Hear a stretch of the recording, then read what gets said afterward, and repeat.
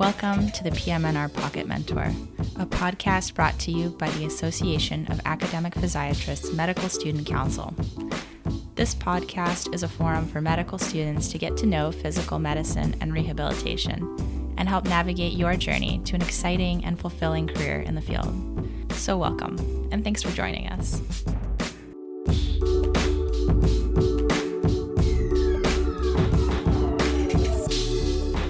This is a page that I really look at it closely. I don't know about other program directors, but I find it has more real-world application in terms of your success as a resident and your happiness kind of outside of work, I found. Welcome back to the PMNR Pocket Mentor podcast. I'm your host, Barb Kuzminski.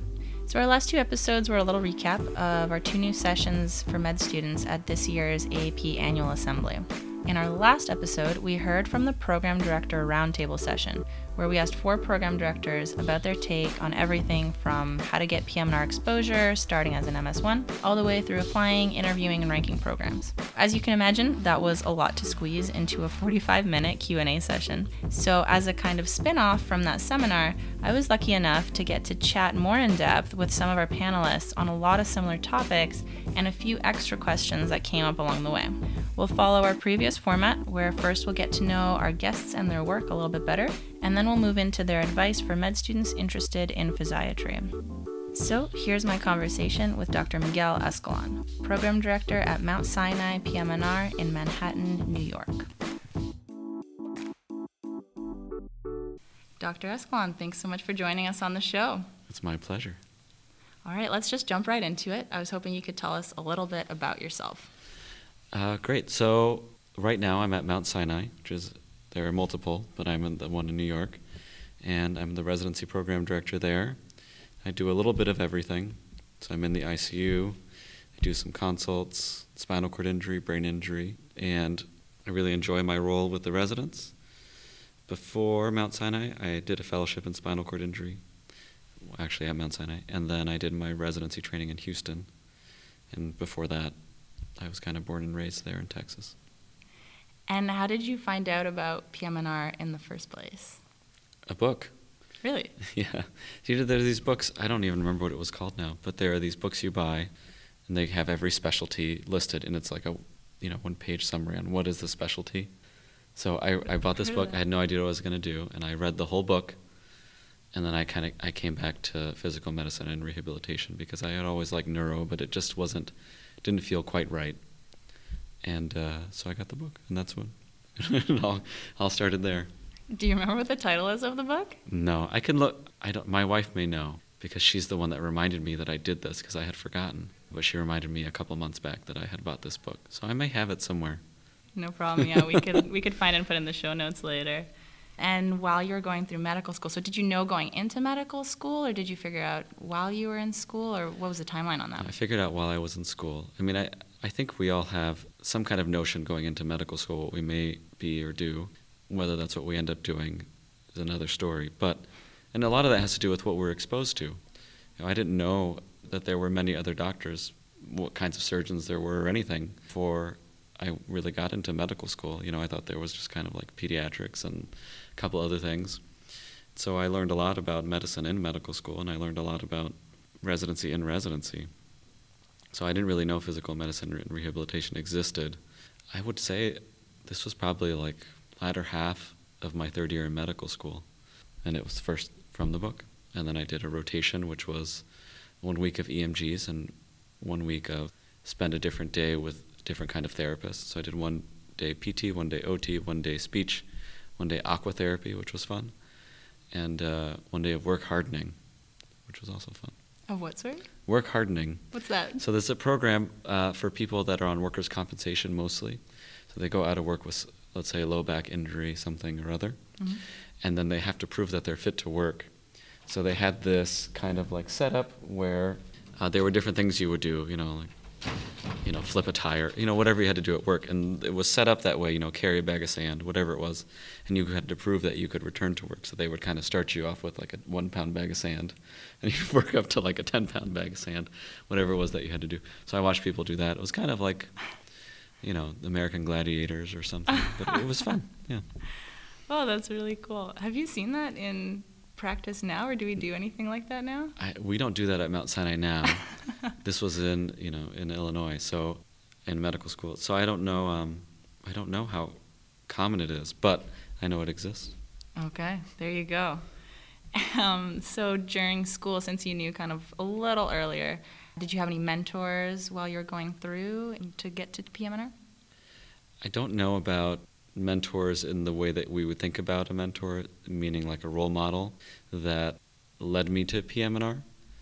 I think I had strong role models in that in hindsight especially, realizing why I appreciated those people was the way they thought about and talked about their patients.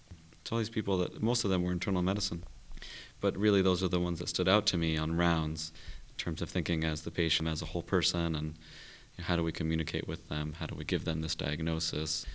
What are they going to do with that diagnosis once we give it to them? Which was kind of a different frame of mind versus, okay, they have pneumonia. You give them whatever you're going to give them and get them out of here in like 3 or 4 days. Can you tell us a little bit about any projects you have outside of clinical practice?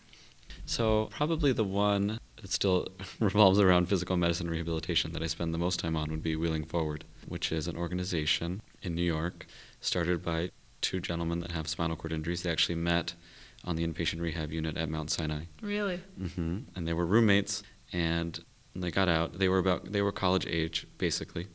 And when they got out of rehab and they went back to school and work, and then they decided to start this non-for-profit, and they do a lot of great things, and I sit on their board. But just to give an example of a few things they do, they've opened up, I have 2 facilities, one in Manhattan and one in Brooklyn, that technically are adult daycares, but really what they are is adapted gyms for people with disabilities. So they have trainers, they actually have therapists that go in a few times a week. So they have adapted spin class, adaptive taekwondo or dancing and different things. They do a lot of things for the community. They had Super Bowl watching party, all that kind of stuff. They advocate a lot for policy, and Alex has taken a few different jobs. He first worked with a taxi limousine service, and so now there are accessible taxis in New York that you could call. Before Alex, that wasn't kind of mandated that there would be that, and now he just started working for the Metro. So he's going to work on a lot of elevators. And Yannick is a sommelier in New York, and he's amazing. And so a lot of the events they throw are fundraisers are revolve around wine, which I enjoy. That's great. So yeah. If you find yourself in New York, you should look up Wheeling Forward for a wine event, and they may be coming to a city near you. They're trying to expand. Our next step is something that I know Bill Niehaus and Jeff Berliner and also Sunil Kothari in Houston. So first 2 from Denver and Sunil in Houston and some other folks in Houston with RSVP doing the free clinics. Yep. And we've been talking about that with Wheeling Forward, but I've also been talking about it with Bill and some of these other folks to try and help us, because we have a space and we have the liability waiver, but what we don't have is kind of the know-how of the day-to-day operations. So hopefully we'll have a free clinic in New York soon. I don't know what it'll be called per se. Hopefully it'll be RSVP, brought to you by Wheeling Forward or some such. Very cool. So we're working on that. So that's my big thing outside of work that's related to work, so to speak. Oh, that's great. Yeah, we actually just had Dr. Niehaus on the show 2 episodes ago. Yeah, he did great, so I'm going to try to live up to his podcast. Awesome. So maybe switching gears a little bit now, for students that are interested in pursuing PM&R, what kind of advice might you give them? That's an interesting question and thought. We're live at AAP, by the way, so we just had a meeting next door. It's the Resident Fellowship Program Director Workshop. So we just went over different stats and data about who's applying. Are they U.S. grads or international grads? Are they MD or DO? What are their board scores and all of these things? And typically what we're finding is the applicants are not increasing in number, but they're increasing in some of these quality metrics. So the board scores are higher now than they certainly were when I was applying, et cetera. But I think still what holds true for program directors is from the pool of applicants, while it may be more competitive from the outside looking in, from the residency program director side, you're still trying to find people that are going to be good residents. What does that mean? Somebody that's really interested in rehab medicine? How do you show that? Well, maybe through your volunteerism, maybe through your work output through posters or research, which I know is a lot to ask. That's why I spend a lot of time looking at volunteerism and other ways you can show your interest. And are you a hard worker and a good person? So for me, it's just as Your board score is important, but it's also important to me that you do something outside of medical school. So if I see that you haven't volunteered and you haven't done anything else, but you have a perfect board score, that to me is a red flag, because then I wonder, are you going to be able to juggle everything that residency throws at you? And I think we all kind of are looking for that. As program directors, we're looking for people that we think will thrive in the environment, which is a little different. We want you to pass your boards, but you're not studying for shelf exams the way you were. So the skill set is a little different. So you have to, acquiring knowledge is one thing and applying it is another. So also I really look at your transcripts and what scores you get on the rotations that you have as a med student in your third and fourth year, even more so than maybe the grades you got in your first and second year. As for the volunteering activities or other activities, is there anything you'd kind of recommend? Yeah, I think it depends. So I think it's important to have something, whether it's a job or you volunteer or you do research, because that shows that multitasking I was talking about in time management. Within one of those three things, I think you should show an interest in rehab. So let's say you only have time to volunteer. Well, then you might volunteer, at sporting events. You might volunteer at a subacute rehab. You might volunteer at like a Wheeling Forward event, or otherwise, if you have a residency program near you, there's a lot of things, so we have like adaptive surfing in the summer, things like that, so volunteering there, or getting involved in a student interest group, creating one if one doesn't exist, things that would just show interest to say, this is something that I've been thinking about. Not all of us are lucky enough to have that, because we might not even know that rehab medicine exists, but then you kind of tailor your application to say, listen, I have this time management. You can see it from my application. I didn't know you existed till yesterday, but from the second I knew you existed, then you can see, how I've pursued you. Right. And if we happen to know a little bit earlier and can plan our electives out, is there anything you'd recommend to take other than PM&R? So I think it's an interesting question, because I think there are two ways to look at it. One way to look at it is, this is your last chance to do things you may never get to do again. So that's what I did, and all my electives were PEDS things. PEDS cardiology, PEDS general surgery, PEDS hemonc. Why? I don't know. Okay, I was going to ask. But that's what they were, and I just kind of felt like it was my last chance to really do that, and it was something that was important for me, I thought, in medical school. So that's one thing, it's your kind of last chance really to foray into something that you may not get to see again. The other thought is to do things, to audition as much as you can, right? To say, I'm going to go to as many rehab programs as I can, the ones I want to go to, so I can do well there, and hopefully they'll like me and they'll rank me to match.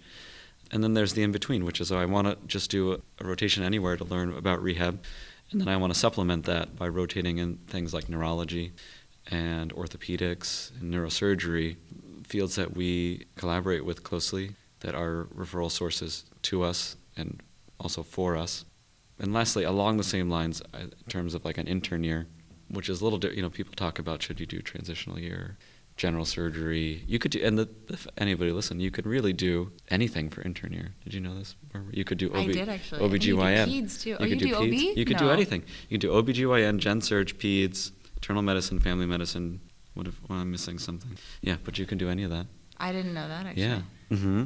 And so I would say, from my perspective, I would always suggest to do some like internal medicine, because I think it transitions you well as a PGY2. Since most programs tend to be inpatient rehab heavy your first year, then it's an easier transition. If you're coming from a transitional year where you've been pretty relaxed, then it'll be a little bit of a rude awakening depending on where you go, because there's really not much difference in terms of how busy you are between an internal medicine rotation and an inpatient rehab medicine rotation. I've actually heard that a lot along the interview trail. A lot of residents echo that for sure. You actually started talking a little bit about the residency aspect. So for students that are moving into their fourth year and looking at picking a residency and navigating that, any advice there? So how to pick a residency? We can start with that. Okay. Well, I think it's difficult to start, because unless you know going in exactly where you're going to be in 10 years, then it's hard to make that decision. I mean, I think the simple fact is, I don't know any physiatrist that doesn't really love to do physiatry. Anybody from any specialty can complain or whine about paperwork, and we all have that in common, so it's not unique to PM&R. But most people really enjoy the meat of what they do. So I'd say one, that should really trickle down to the residents. And so you should feel that. They should feel that too. So if you're interviewing somewhere and you're not getting that sense that people are always going to complain about something because we're human. But generally, they should be happy and feel like they're getting a good education and they're learning the things that they came there to learn. So if that's a problem, so that's probably the biggest red flag. From there, it's really to taste. Do I get along with these people? Are they my taste? In terms of, do I want to hang out with them? You might not know any of them by the time you arrive, but like tends to attract like. So probably when you arrive, the classes that will have filled in for those people that graduated in the time that you're waiting to show up will be similar type people, which is something to consider. And then the other thing to consider is if you really don't, if you know that you want to do pain and that's your plan, then that's great. So you probably want to go somewhere where there are pain doctors you can rotate with, right, in your department, or that you have elective time that you could use, or that you might ask more about procedures, etc. But if you really don't know what you want to do, the nice thing is the ACGME mandates you should get similar experiences different places. So you should get 12 months inpatient, 12-month outpatient, etc., etc. So then really what your job would be is to understand the differences between those experiences. So what's the difference between rotating 12 months at a VA versus inpatient VA versus inpatient general rehab versus inpatient spinal cord injury, etc. And then out of that, what's important to you, or what do you want to be exposed to? What do you want to say that you could do? Do you want to be able to have anybody walk through your doors or roll through your doors or whatever through your doors and be able to treat whatever they have, even if you just start the process and then refer them to your buddy? Or do you want to have a practice that is very specialized? And there's no right or wrong there. It's just is. So if you don't know, then I would say you really want to go somewhere that will show you a little bit of everything. So you can get a taste of, it's hopefully one of those things that you taste will be your favorite flavor. And you can go from there. So coming off the end of interview season, anyone who's been through it knows that the most common question from anyone is, what questions do you have? And it becomes a hilarious and just a funny question. And the funny thing I found is how much that answer, so the questions we ask, change over the interview season. At the beginning, I had no idea what I was talking about, and it was like, do you pay for parking? And by the end, you have a completely different set. And I think that's very specific to different people. We all kind of reflect on what matters to us and then ask about those things. But from your perspective, what kinds of questions do you feel maybe on the one hand are really beneficial for candidates, and on the other hand, what kind of questions do you like to hear as a program director? That's excellent. So one thing I want to just touch on, if you'll indulge me, is that it's really a time of introspection and learning. This is a huge life event for anyone. So, and this is the third or fourth time that you're going through this, right? So maybe for undergrad and then med school and now residency. And so I was the same way. I learned a lot on the interview trail. And so certainly my interviews improved, and I reached a peak point where I was kind of on it. And I could ask questions that were more insightful. I will say, as an aside while I'm on that, there's no benefit to waiting to interview or interviewing early. Some people try and game that. From a residency program director perspective, there's no benefit to waiting until January or interviewing on the first day. So just FYI. That is something we definitely wonder about. And I think there's something to be said in terms of stamina. So, you may cancel a lot of your January interviews, especially if they're somewhere snowy. Well, but program directors and other people can also feel tired at the end of interview season. So not to say that we don't take it seriously, because we take everything seriously, but we're only human. So a lot of people save where they want to go to the end. I would say if there's a place you really want to go, then you could kind of schedule that somewhere in the middle, so maybe you'll have hit your stride in terms of interview. Or you could even do it up front, because if you do it up front, then everybody that comes after you will be compared to you. Right? Is this person really as good as Barbara? I don't really know. Because she did so great on day one. All right, no, not as good. Right? So then you kind of become this it's silly, it's weird to think about things that way, but if you just Right. put yourself on the other side, these things become a little more obvious. Now, back to what you asked me, which was about questions. So I think one thing I like to, when I say, do you have any more questions, there are a lot of things I want to get out of that. One, I want you to know that I'm there for you, and that's starting now, because I think that's important for a program director to show. And then what I want to hear from you is that you've put thought into Mount Sinai specifically, right? Because that's where I'm at. I would say that's probably true of anyone. You can ask the same question of all your interviewers, because when we sit down and talk about you at the end of the day, we don't always talk about what you asked. We talk about how engaged you were, how much research you did about the program, how insightful you are, etc. So you could ask all of us the same thing, and you don't have to say, well, I already had all the questions on my list answered. So that's one thing. That's helpful. That's something I've wondered. And then, so that's, I think, the biggest thing from a program director perspective is those questions often will read into that, right or wrong, how interested you may be. So if I'm your last interview of the day, then even if you've asked everything you wanted and you have no questions, ask one you've already asked. Because if you just say, no, I'm good, then I might just say, well, I thought this interview was going well, but either it's gone so well that Barbara has no questions, or this is he or she or they are just calling, they're texting their friend, come save me from this date, kind of thing. And you don't know, because all those the same thoughts that are going through your mind as an applicant are going through your mind as a program director. Okay. I think from a resident perspective, the questions that are important to ask are hard. The ones that you want to ask are the most important, are really what you ask the residents. I think a program director, as much as you try, you can't live what a resident's living in that moment, same as we can't live what a patient's living. So we might have insight into what that patient is going through and where that might look, what they might look like in like a year or 6 months, and I can sometimes do that with the residents.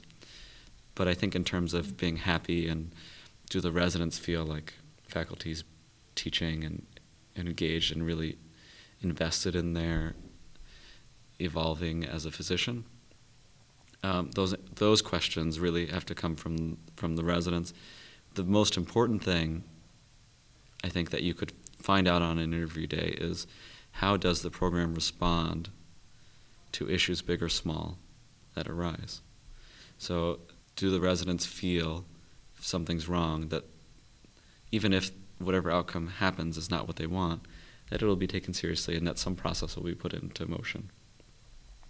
Because I think that shows a program that's willing to evolve and change and want to partner with the residents. So you're adults, you're not kids, and I think your ideas are valid and they should be listened to in the moment.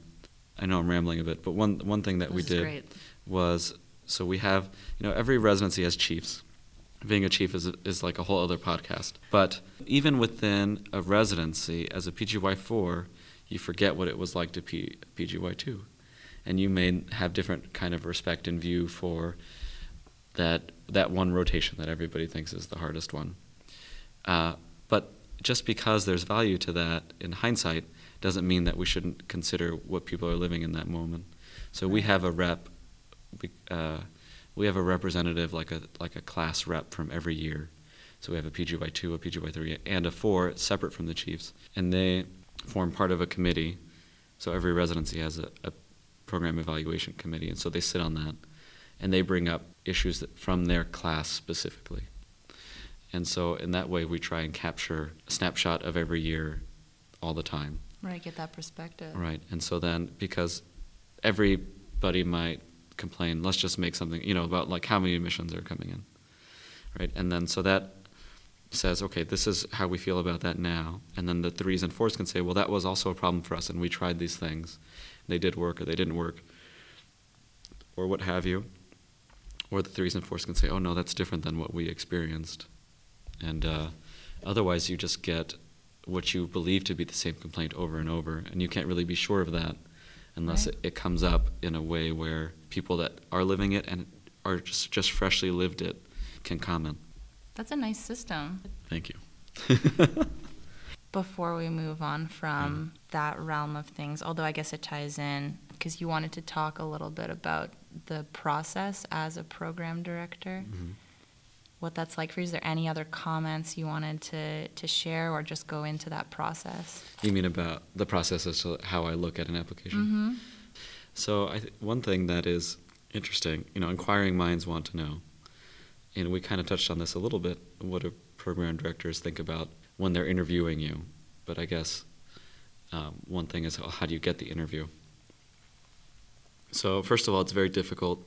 There are people every year that I'm sure I should interview and I don't, and the ones I do that maybe I shouldn't. It's hard because everybody's application is really good. So I think it's important for the applicants to know how the data is presented to the program directors, because then you might be able to affect how your application looks. So it's like any window. It has multiple tabs. So I log into ARIS, I click on Barbara. Barbara's window comes up. The first thing I see is your picture, your name, your nickname, your permanent address, your list of hobbies, what languages you speak. That stuff's on the first page? How do you think everybody knows to ask you, oh, you like to make cookies, whatever your... Yeah. People always bring, it's a common question. I didn't realize it was right? the first thing you see, It's at the bottom of that first page. So, and then the next slice is is your education, as in where you went to school, where you did medical school, any graduate degrees, your undergrad, and then some other kind of demographic info. So the first two whole kinds of things are really demographic. It could if you choose to add it on there, your race, ethnicity are on there, things like that. So that's the first thing we see. So you could, I don't know how many programs do this, but you could say, well, just based on that, a program could theoretically, say, well, this geographically, I don't know that this is going to work. So if that's a challenge, in your case, say you want to come to Mount Sinai, but you've done everything in Idaho, right? Well, then you know already that the first two slides of what I'm going to see, or two windows, are going to say Idaho. So then you're going to have to combat that somewhere in your application or through reaching out to us preemptively or rotating with us if you can. Otherwise, reaching out really works. And it's not a time to be shy. So then the next thing that we see is your work experience and volunteer experience. So I might say this includes whether you worked at McDonald's or in a lab, how many hours you did, and all that stuff. Whether you volunteer at church or you volunteer at race, whatever it is, it's all there, right? And so, and it's all one thing. So a lazy program director is just going to see a list of like 15 things, and they're not going to really see that one is different than the other. Just see titles? Because it's just a scroll. So, it'll say work experience, and then there'll be a list of things, and as you scroll down, it'll say research experience, and there'll be a list of things. But if you just scroll down quickly, you can say, this is pretty... And at the top, it'll say total items, like 15 or something.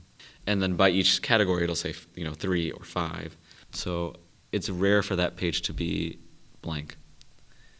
And for me, that's the thing I was alluding to before in terms of time management. When that page is blank, then for me, that the next page we're going to talk about better have things on it. So, but this is a page that I really look at it closely. I don't know about other program directors, but I find it has more real-world application in terms of your success as a resident and your happiness kind of outside of work, I found. So that's there. So, I encourage you, there's nothing too kind of small to put on there. Don't lie and say that you volunteer 10 hours a week at whatever when you don't. But put something there. If it's an hour, once a month, it still matters. Then the next thing we see, and the last thing I want to say about that is, if you work in a lab, say you work in a lab all through medical school and you only publish one paper, or 0, that your work in that lab and the hours that you spent and whatever you worked on is going to show up on the tab with all your other work. So that doesn't show up separately. The next page or the next tab is your presentations. So it would be presentations/publications. So peer-reviewed articles show up on the same page as posters, oral presentations, anything, the online publications. They all show up together, and they're sorted. Again, there's kind of like it'll say, peer-reviewed publications, and then indented, it'll kind of list your publications. So some programs really look at that, and they say, okay, well, there's nothing here. That's a problem. And for me, the big problem comes when both of those tabs that we've been talking about most recently are empty, because then I say, what did you do with your time besides study? If you have multiple publications, that kind of says to me, okay, well, they put a lot of work into research, so there wasn't as much time to volunteer, and vice versa. But usually you could put something in this tab, like most people give some kind of oral presentation during medical school, and you can put that on, you can actually put that stuff on there. You just are truthful about what it was. You say oral presentation given to medical school as part of lecture series, and that will show up in this tab, and so then you don't have a zero there for when it's tabulated at the top. The next tab is your board scores, and so it'll say the USMLE or COMLEX. So this is the fourth tab now? Fourth tab, I think. Okay. I can't count. We're pretty deep into this. Yeah. And boards are only coming up now. Yeah, there's a lot. So, right. So the boards are there, and the COMLEX scores are there as well, and there's a calculator. So you click on the calculator, and then you can convert the COMLEX score based on the year it was taken into a percentage rank. So for program directors that aren't so familiar with the COMLEX, they can still kind of say, okay, this was not a good score, this was a good score. So have no fear. The calculator's in there, so you don't have to feel like you need to take the steps if it's not in your world, but you can. It certainly doesn't hurt, and it certainly is easier and less work on the program director. So again, depending on how much work the program director is really going to put into every application, which is usually somewhere between around the 400 mark, depending on where you go. The average applications to each program is around 400. I think we had like 470. Wow. And so you're really asking a lot of a program director or that committee to look through everything. So I'm not telling everyone to run out and take the step, because I convert everything. But you could see where that can become cumbersome. So I don't think that's a big problem in rehab medicine, because it's prevalent to be osteopath in rehab medicine. It's not unusual. That's true. Certainly if you failed anything, it's going to show up on this tab as a big red X. It's actually a big red X? Well, there's a red X, that shows up on the top of the tab. And so and so then you click and it shows you the actual score report, and then it'll say failed and then passed. And so you can see there, and then a lot of times there's a place, I'm blanking on the tab now, it could be this tab, I think it might be this tab, or it could be one of the others, and there's a place that says like, was your training extended, or anything you want to tell us, basically. So that's where you could say, anywhere where it says was your training extended, that's a good place to write also something about if something was an extenuating circumstance with your board scores. A lot of times life happens, somebody in your family has an illness or passes away, and for whatever reason you say, I'm just going to take the test, and you're just not in the right frame of mind, and then the next time you take it, you ace it, right? So those are things you can put in there. And then the last tab is, have you ever committed like a felony or misdemeanor? Luckily, that's usually blank. So those are the tabs, and then there's more. Then on the right side of the screen, so these are all tabs, like Windows on your Safari or Firefox or whatever. But then on the right-hand side the upper right-hand side of the screen, there's a little box, and it's a scroll box. You can scroll, and it has your transcript, your board scores, your letters of rec, the letter that your med school writes, to say Barbara was our top 1 student or middle of the pack student or whatever. And all that stuff is there, and your personal statement. So I click through all that, and your letters of rec matter. I don't think it matters who writes them. It's nice to have at least one rehab doctor, but you don't have to have them all. What matters is, are the letters good? I get a lot of, not a lot, but you see some applications that have like 4 chairs that wrote letters, but the letters are like a paragraph long. That's not necessarily as impressive to me as a pediatrician that wrote a 3-page letter for you. So I think what matters is what we want from a letter of recommendation is to get a sense of if you'd be a good resident. It doesn't matter if my best friend wrote the letter or not. Like I said, I mean, if it's going to be a good letter, then it matters. But if it's going to be just a regular letter, then I go for the good letter. Your personal statement is important. It's like anything that somebody reads. So the first paragraph is essential, the same as a first paragraph or page in a book. So if you could capture something that makes somebody want to keep reading, then that's important. Because when you're reading the 450th application, you might skim, but you won't skim if that first paragraph is really well written. And so think of it like telling a story or writing a book. I think that's important if you really want somebody to really read your statement and get a sense of who you are. The other things, I look at the transcript, I want to make sure you didn't fail like a ton of things. Because you can have good board scores and have failed classes or courses or whatever. And then I don't look so much, I look at it, but it's not quite as important to me, the letter your med school writes, except that they'll put, usually we'll put quotations of people you've rotated with that you had in medical school. Barbara was a great medical student, or Barbara showed up late all the time, so that's why we gave her like an average score. So those things go in there, and it's regulated by the ACGME what's supposed to go in there. Oh, I didn't know that. Yeah, they changed the format a couple years back to something that's supposed to be uniform. Not everybody does it yet, but they will, and so there's specific wording. This word means this, that word means that the program directors kind of know. But again, that to me is a little less important than some of the other stuff, but we look at everything. And that's it. Luckily, there's not more than that. So that's how it looks to us. So if you could picture that, and you could think, okay, well, there's a lot of places that are looked at. How do I emphasize one place over another, or how do I make sure, this landscape doesn't look too barren in certain places? Mm-hmm. Then I think that's something to consider. The other thing that you should know as an applicant is I can sort by stuff. Really? So I could sort by your board scores. I could say sort by board scores 240 or higher. And if you're below that, then you kind of get sorted out. And I can interview only people with those super high board scores. I can sort by a lot of different things that are objective, board scores and like a few other things that you can sort by. But it's something to consider. I don't do that. I don't have a cutoff for who I interview. But certainly you could also, for example, sort for people that have failed the test or different things. So I could imagine that some residencies may do that. So if there's a place that you really want to go and you have a concern on your application, rotating there or reaching out would be appropriate. So the sooner the better. Wow, that is really great insight. I'm sure everyone, including myself, have wondered all those things, just what it looks like. It's a little late now, right? Yeah, now it's totally too late. But for next year. Yeah, rank lists are tomorrow, actually. They are tomorrow. You still have time to convince me, Barb. Oh, God. So actually, you mentioned emailing a couple times now, and that's another point where students sometimes feel unsure about how to navigate that.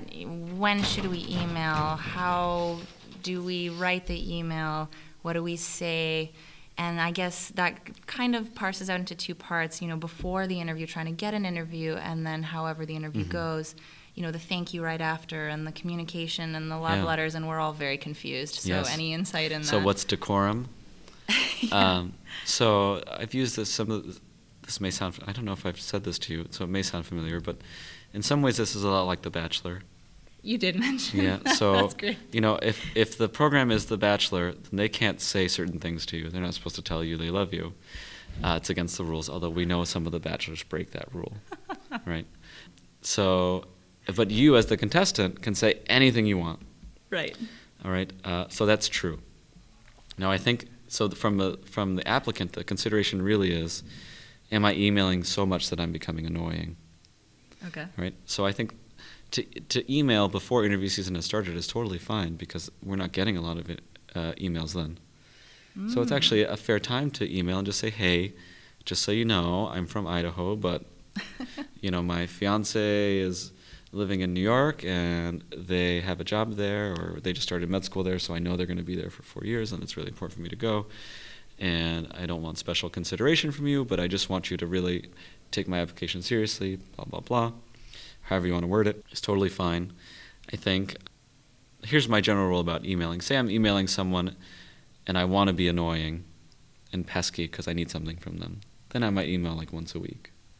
If I'm trying to be nice, then I might give it a few weeks, like say 3 weeks, 4 weeks. So this might be, let's say, if you're trying to get an interview and you haven't heard yet. And you could do that sneakily. You could say like, hey, I had, I was talking to another program and they had trouble like seeing my letter of recommendation. I just wanted to make sure that you didn't have any trouble doing that. Whatever you want. Or like, listen, I just updated something. So you could say like, hold something back or upload a letter of rec, and then you're being totally honest and saying, hey, I just updated something. Right? Or you could just say, hey, I wanted to let you know that I'll be at AAPMR. It'd be great to see you there. Right. Right. So any kind of excuse to send an email that's not saying, where's my interview? Just to say, hey, I'm here. I guess that's what I'm trying to say. That's pretty would slick. Be acceptable. I think it can get grating if somebody's emailing you every day. More so for the program coordinators, because a lot of times the emails go to them and then are siphoned through a variety of systems that we have to keep ourselves sane. Sure. So, which brings me to another side point, which is be as nice as possible to the program coordinators. Because when we make our rank list, they have veto power, at least in my program. Yeah. So be nice to everyone, because when you get to residency, you have to work with everyone. And that's essential to our field. I don't want somebody that, when I turn my back, is going to be disrespectful to like a nurse assistant or a therapist or whoever. So I take that very seriously. And you could be disrespectful in subtle ways, in the way that you email and how you word it. All that is important. All that is read into, because every time you communicate with us, it's a data point. And because everybody's application is so good, we use all those data points to the best of our ability. Of course. Yeah, I mean, it's hard because there's not a time to be shy. I'd say once a month is totally fine. If you're getting up to the once a week mark, then I'm going to find you annoying. But once a month is totally fine. And even once every 3 weeks, I think you could get away with. Especially early on in the season, because things are still fresh and new, and a lot of people have not sent out their interviews. So there's time. I think that we're touching on a lot of things about how to get an interview, when to be worried about emailing.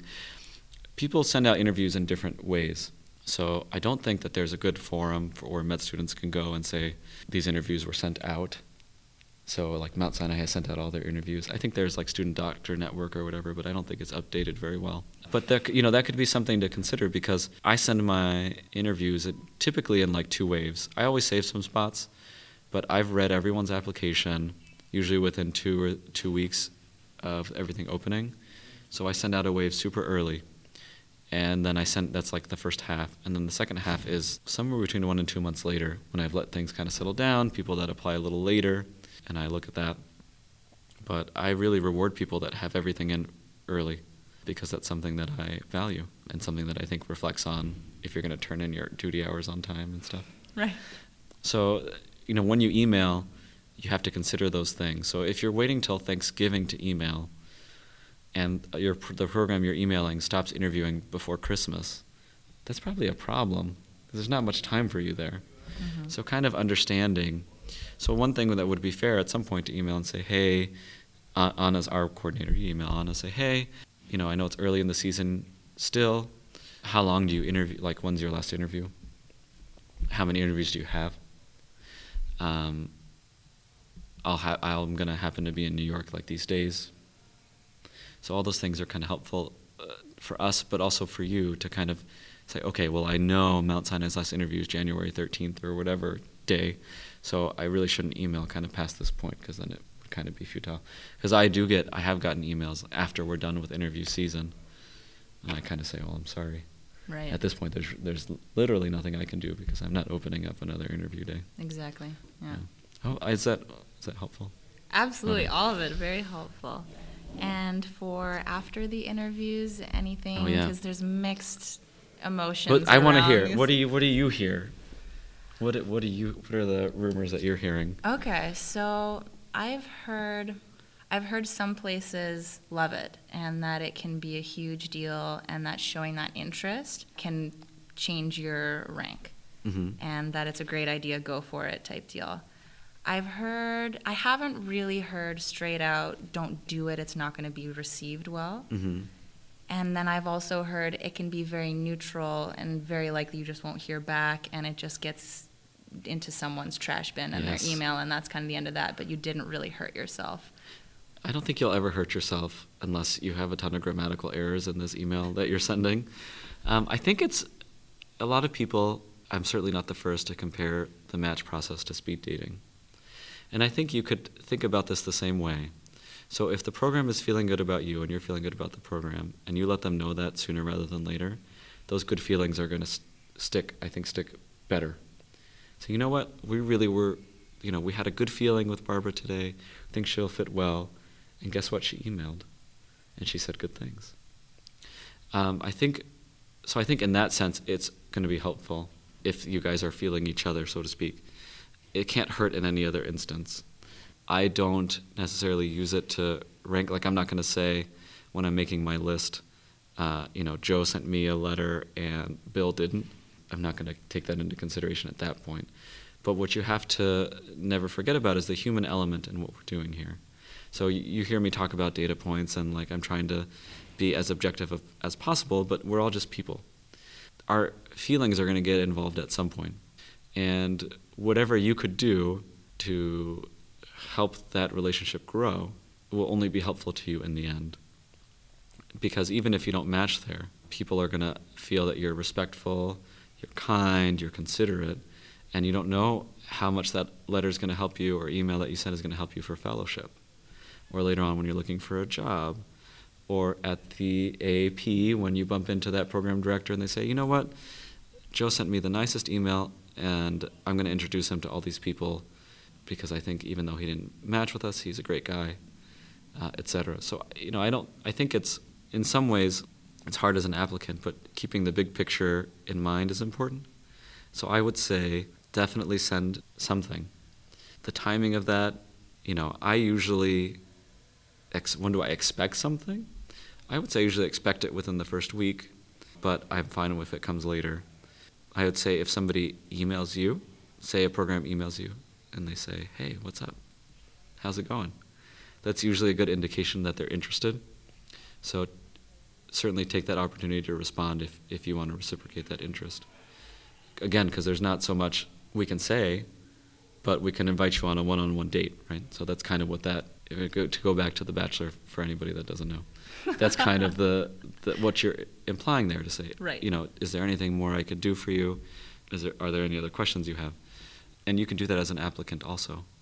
You can reach out and say, I know I interviewed before and I already sent you a thank you, but I'm done interviewing. I've made my rank list. This is how I'm feeling now. And I think that's totally fair because things change along the interview trail, and that's expected. So we don't take any of that personally, and we totally understand. We'd rather know about it than not. And the only time a program will the only time you could ever hurt yourself is if you tell a program that you're ranking them first, and they rank you to match, and you don't match there. People never forget that. That's the only time you will ever hurt yourself. So you could say, I'm ranking you super high, the highest, I would love to match at your program. It would be such an honor. You're in my top 2 or 3. You could say all of those things. Right. But don't say you're going to rank someone first if it's not true. So basically if you don't lie, then you're fine. So rank lists, for example, are due tomorrow, so now Yes. would be probably a little late. Is there a timeline that probably everybody submits their rank lists at different times? Yeah, I That's think kinda too late. I think a lot of program directors are ready. This wasn't the case with me this year, but a lot of program directors that I've been talking to the last day or two are ready. So the second that it opens up to start to make your rank list, they have it ready, they submit it, and they certify it. Really? So sending something early So February doesn't Sending something necessarily- in February is not always helpful. Interesting. I would say January is probably when you want to send it. Certainly, things can change, and that's why. So right now, my list is in. I think I turned it in last week. So no, I did last Wednesday. So, but I could still right now, let's say Barbara's handing me a $100 bill right now. You guys can't see, so you don't know. You don't know if it's true or not. So right now, live on the podcast, I could go into my list, edit it, and then recertify it. So it doesn't mean that it doesn't mean that it can't help, but it just means there's an extra step. Right. And because we're all people, anytime there's an extra step, then that just means there's a little bit more work you have to put in to make it happen. Yeah. And so I just think something to keep in mind is that workflow is always important to keep in mind. Say you just finished going into the garage for something, you walk back into the house, somebody says to you, oh, can you go back into the garage and do this? Of course they're going to roll their eyes and walk back in the garage and do it, or they're going to say no. Mm-hmm. Right, so I think that's something to keep in mind.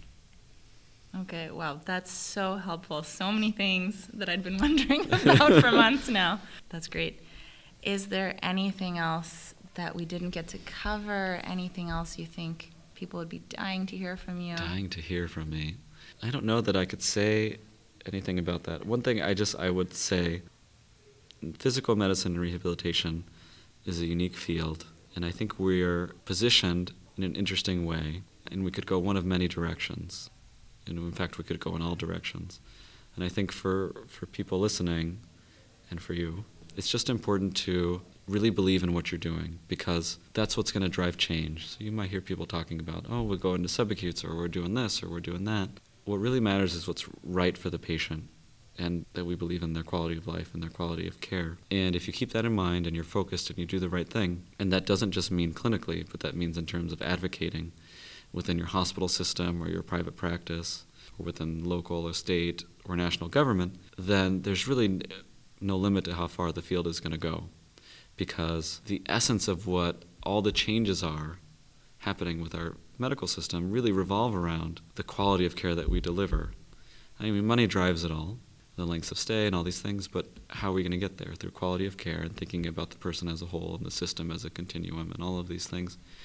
And who really knows that better than what we do?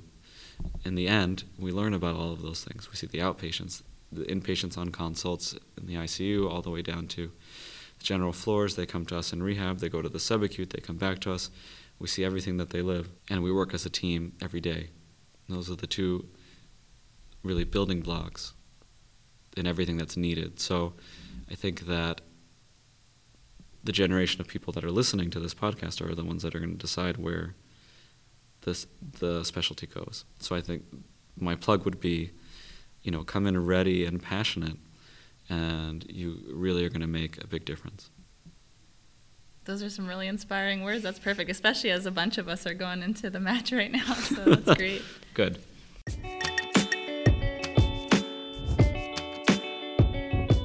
Thanks again to our guest, Dr. Escalon. If you want to hear more of his PM&R wisdom, check out his episode on the Undifferentiated Medical Student podcast, also known as TUMS. Over there, he explains what physiatry is about, and it's an excellent listen, even if you know the field pretty well. We're not affiliated with the TUMS podcast, but it's a seriously great resource to get to know all the different medical fields as a student choosing your specialty, or just learning about what other specialties actually do. If you find our podcast, The Pocket Mentor, helpful, you can help other students find us by subscribing to AAP podcasts on iTunes, Spotify, or wherever you get your podcasts, and feel free to write us a review. You can also follow your medical student council and the AAP on Facebook, Twitter, and Instagram. Thanks again.